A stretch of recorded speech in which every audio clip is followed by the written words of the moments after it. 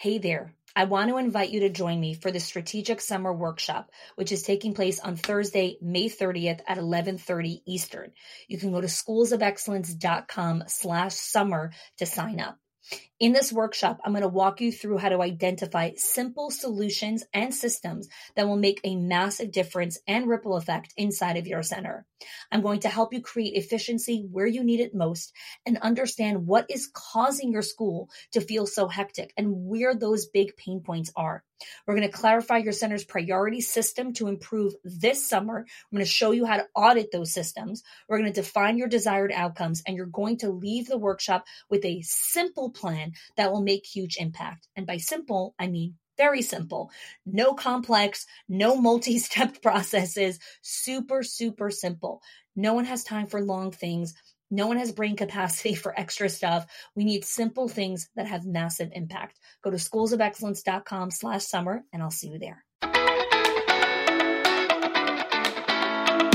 Welcome to the Schools of Excellence podcast, where we have conversations about education, leadership, and building a school of excellence.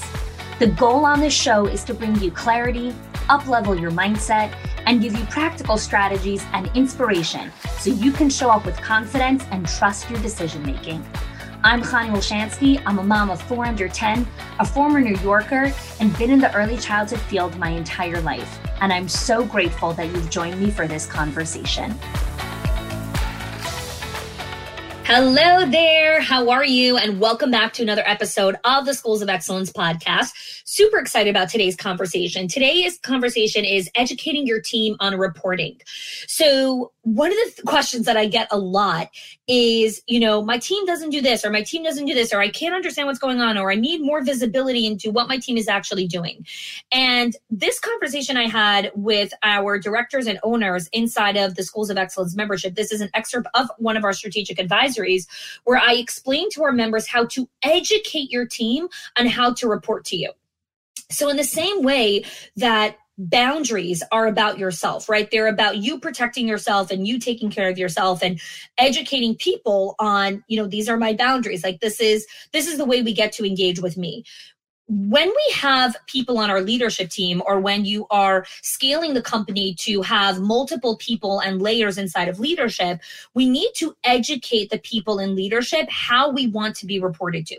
Because you as the leader, you as the CEO, as the director, as the owner, whatever role in the company you have a specific way of how you want information to be given to you. Because data, right, reporting is there to help you make informed decisions about the next step and the next phase of leadership, the next evolution of the company's vision. And so depending on what your vision is and depending on what it is you want to focus on, your team needs to give you the right information for you to make decisions about what is next.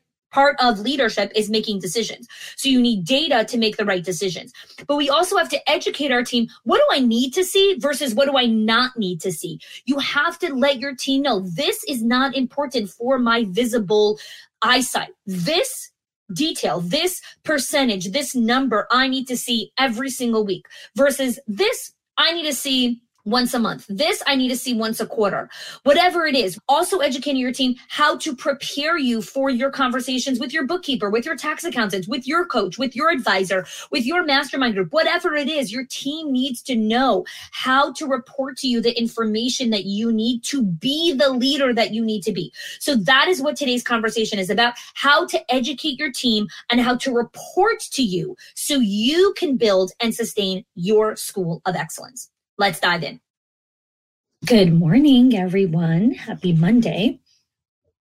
So this is a pre-record because at the time of this release of this recording, it is currently the holiday of Passover. So I out of the business for a little bit, celebrating the holiday. My brother's here with his family. It's my birthday during the holiday of Passover. So it's always a special time for me. So today I want to talk about something that has come up in some of the one-on-one conversations I've been having with our Leadership Day clients. An interesting conversation that came up actually in one of the project scoping projects that Michelina was doing, the types of reporting. And I'm also realizing as people are going through a lot of transitions of leadership and educating and up-leveling some of their leaders, they are getting bogged down with the invisible labor of all of the information that exists in their head that doesn't really need to exist in their head. So I'll explain to you what I mean. I've done a strategic advisory in my team. If I could ask you guys to link the first strategic advisory that I did on invisible labor, gosh, it's definitely been at least a year since then. Invisible labor is all of the tasks that need to be done that nobody sees. So when somebody, let's say, is responsible for laundry, there's all of the invisible labor in the tasks of laundry, right? There's collecting the laundry from all the bedrooms. There's sorting all of the laundry. There's loading the dishwasher. There's remembering when the load is done. There's taking it out. There's hanging up the stuff that don't dry. There's putting the stuff in the dryer. There's emptying out the dryer. There's folding all of the clothes. There's putting them back into all of the appropriate places. All of that is the invisible labor of I did the laundry. No, you didn't do the laundry. You did 14 tasks that are associated with doing the laundry, but you didn't do the laundry. The issue with these invisible labor things is when you write out a to-do list or when you put together your project plan and you write something like do the laundry, it looks like it's a 5-minute task. Doing the laundry takes 5 fucking hours. Okay, excuse my French, that's what it takes. If you have 2 or 3 kids or more, doing the laundry is 5 hours of tasking, planning, and invisible labor and mental capacity. That is how long it takes to do laundry for 5 or 6 humans, linen, towels, all the shit, okay? So laundry is actually a full day job. 5 hours is basically almost a full day of work, okay?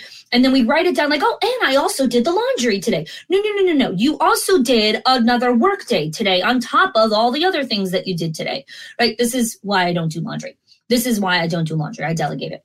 But the reason I'm giving that example is because when we report things, we need to understand the length and breadth of the information that is being fed to us, right?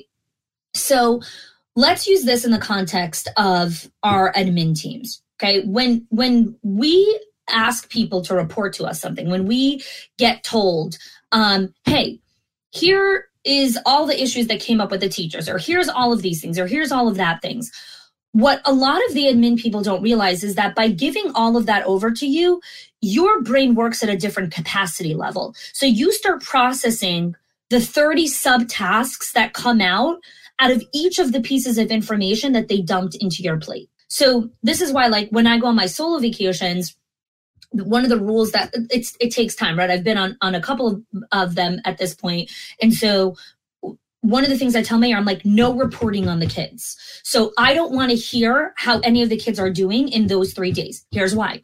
When you give me an update, what it does is it pulls my brain away from I am not responsible as a parent for the next 3 days to, oh, 1 second, Goldie had a hard day with her teacher. Now I'm creating 7 subtasks and 4 sub projects on how to take care of that, right? That is the way that I function as the CEO of the family, as the CEO of this company.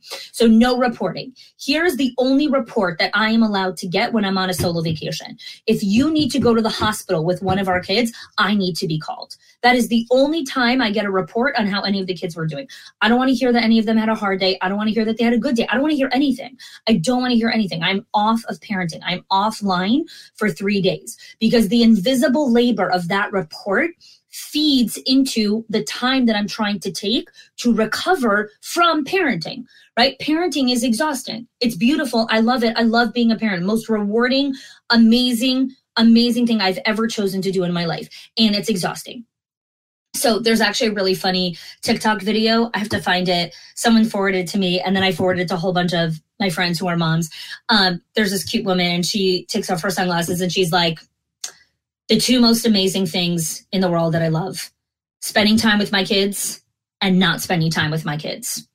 It's very complicated. So I loved it and I couldn't stop laughing. And for those of you that are moms will resonate with that. Like, those are the 2 most amazing things in my life. Like, spending time with my kids is the most amazing thing in the world. And not being with my kids, being alone, is also the most amazing thing in the world. This is all context, just to explain, like, educating the people in your life how to report to you and what to report to you is critical for you to operate at optimal capacity. Okay. So that's an example like the solo retreat where like I told me, I'm like, no reporting on how the kids are doing because it feeds into the invisible labor for me and I need a break from everything. So I can't get any reports. Okay. I don't want reports. It doesn't calm me down. It doesn't calm me down to get a report that all the kids are okay. It doesn't calm me down.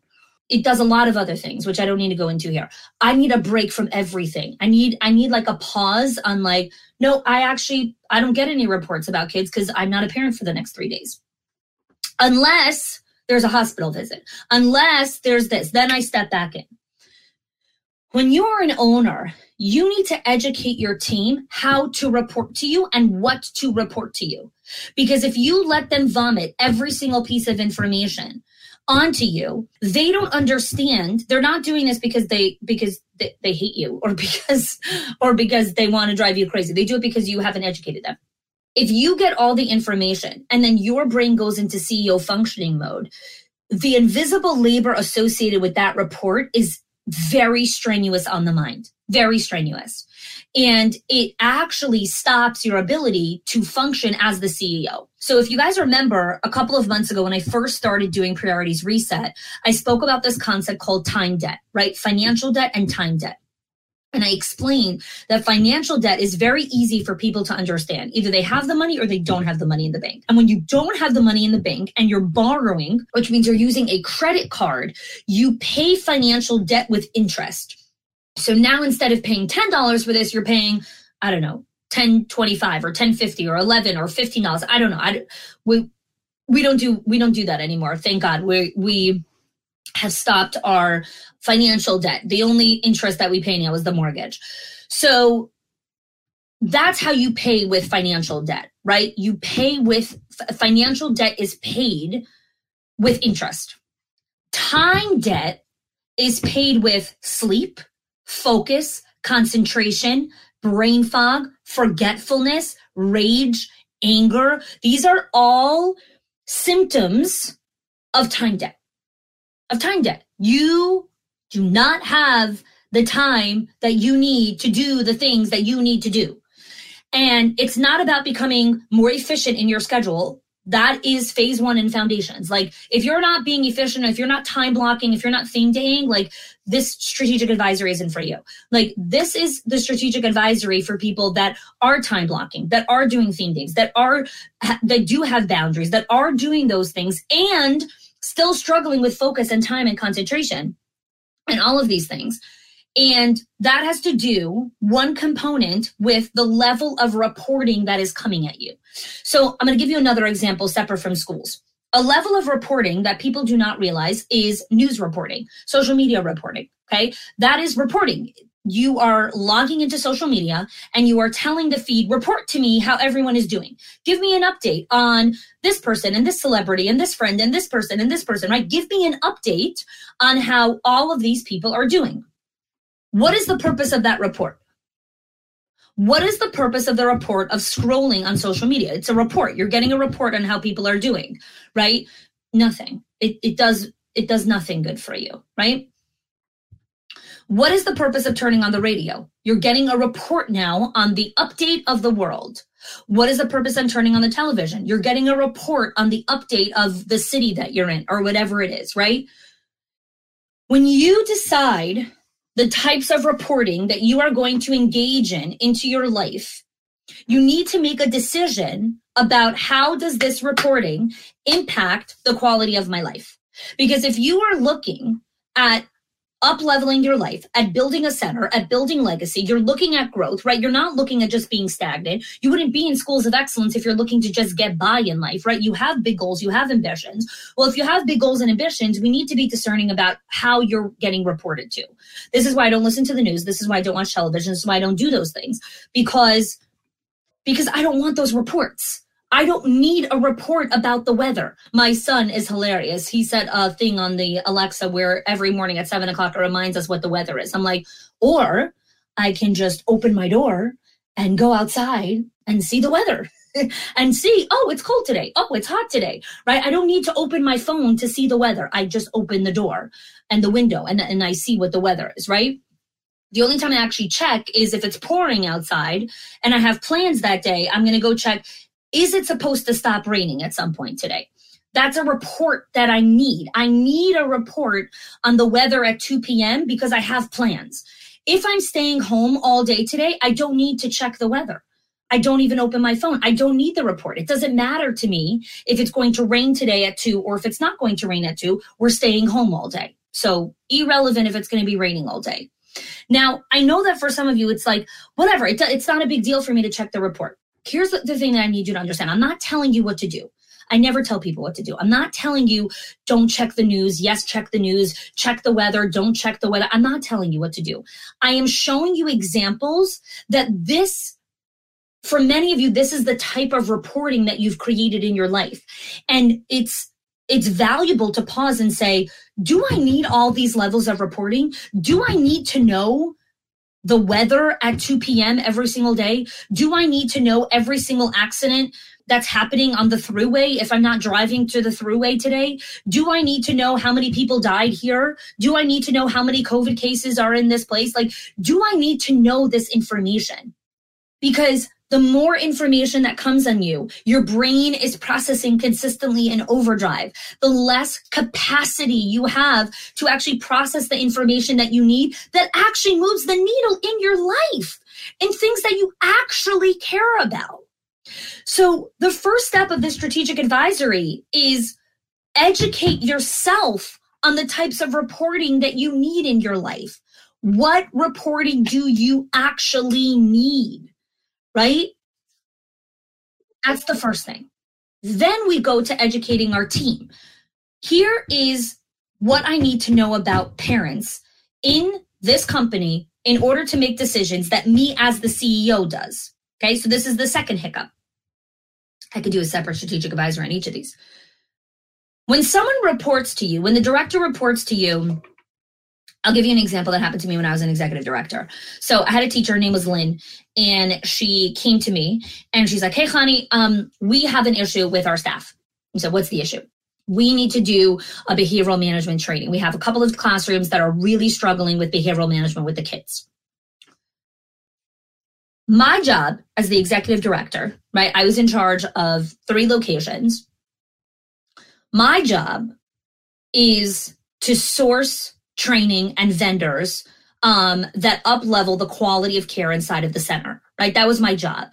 So if there ever needed to be a staff training or development, my job was either to deliver the training or source the correct person to do the training, okay? So part of those metrics is asking clarifying questions on, is this really the training that we need? So when Lynn came to me and said, I think we need a behavioral management training, right? Because she was the director at that specific location. I said, well, let me ask you a question. Let's audit the 7 classrooms in your building, okay? Let's go through classroom by classroom. Is this a behavioral management issue? Is this a confidence issue? Is this an emotional regulation issue? Is this a boundaries issue? What kind of issue is this really? So we went through each of the classrooms and we actually came up with that what we really needed was an emotional regulation training because our staff were being massively triggered by the kids who do regular kid behavior. Kids dump, 2-year-olds bite, 2-year-olds hit, 2-year-olds grab, 3-year-olds say stupid poopy words, 4-year-olds sometimes tease each other. 18-month-olds who are learning how to use the toilet will pee on the floor.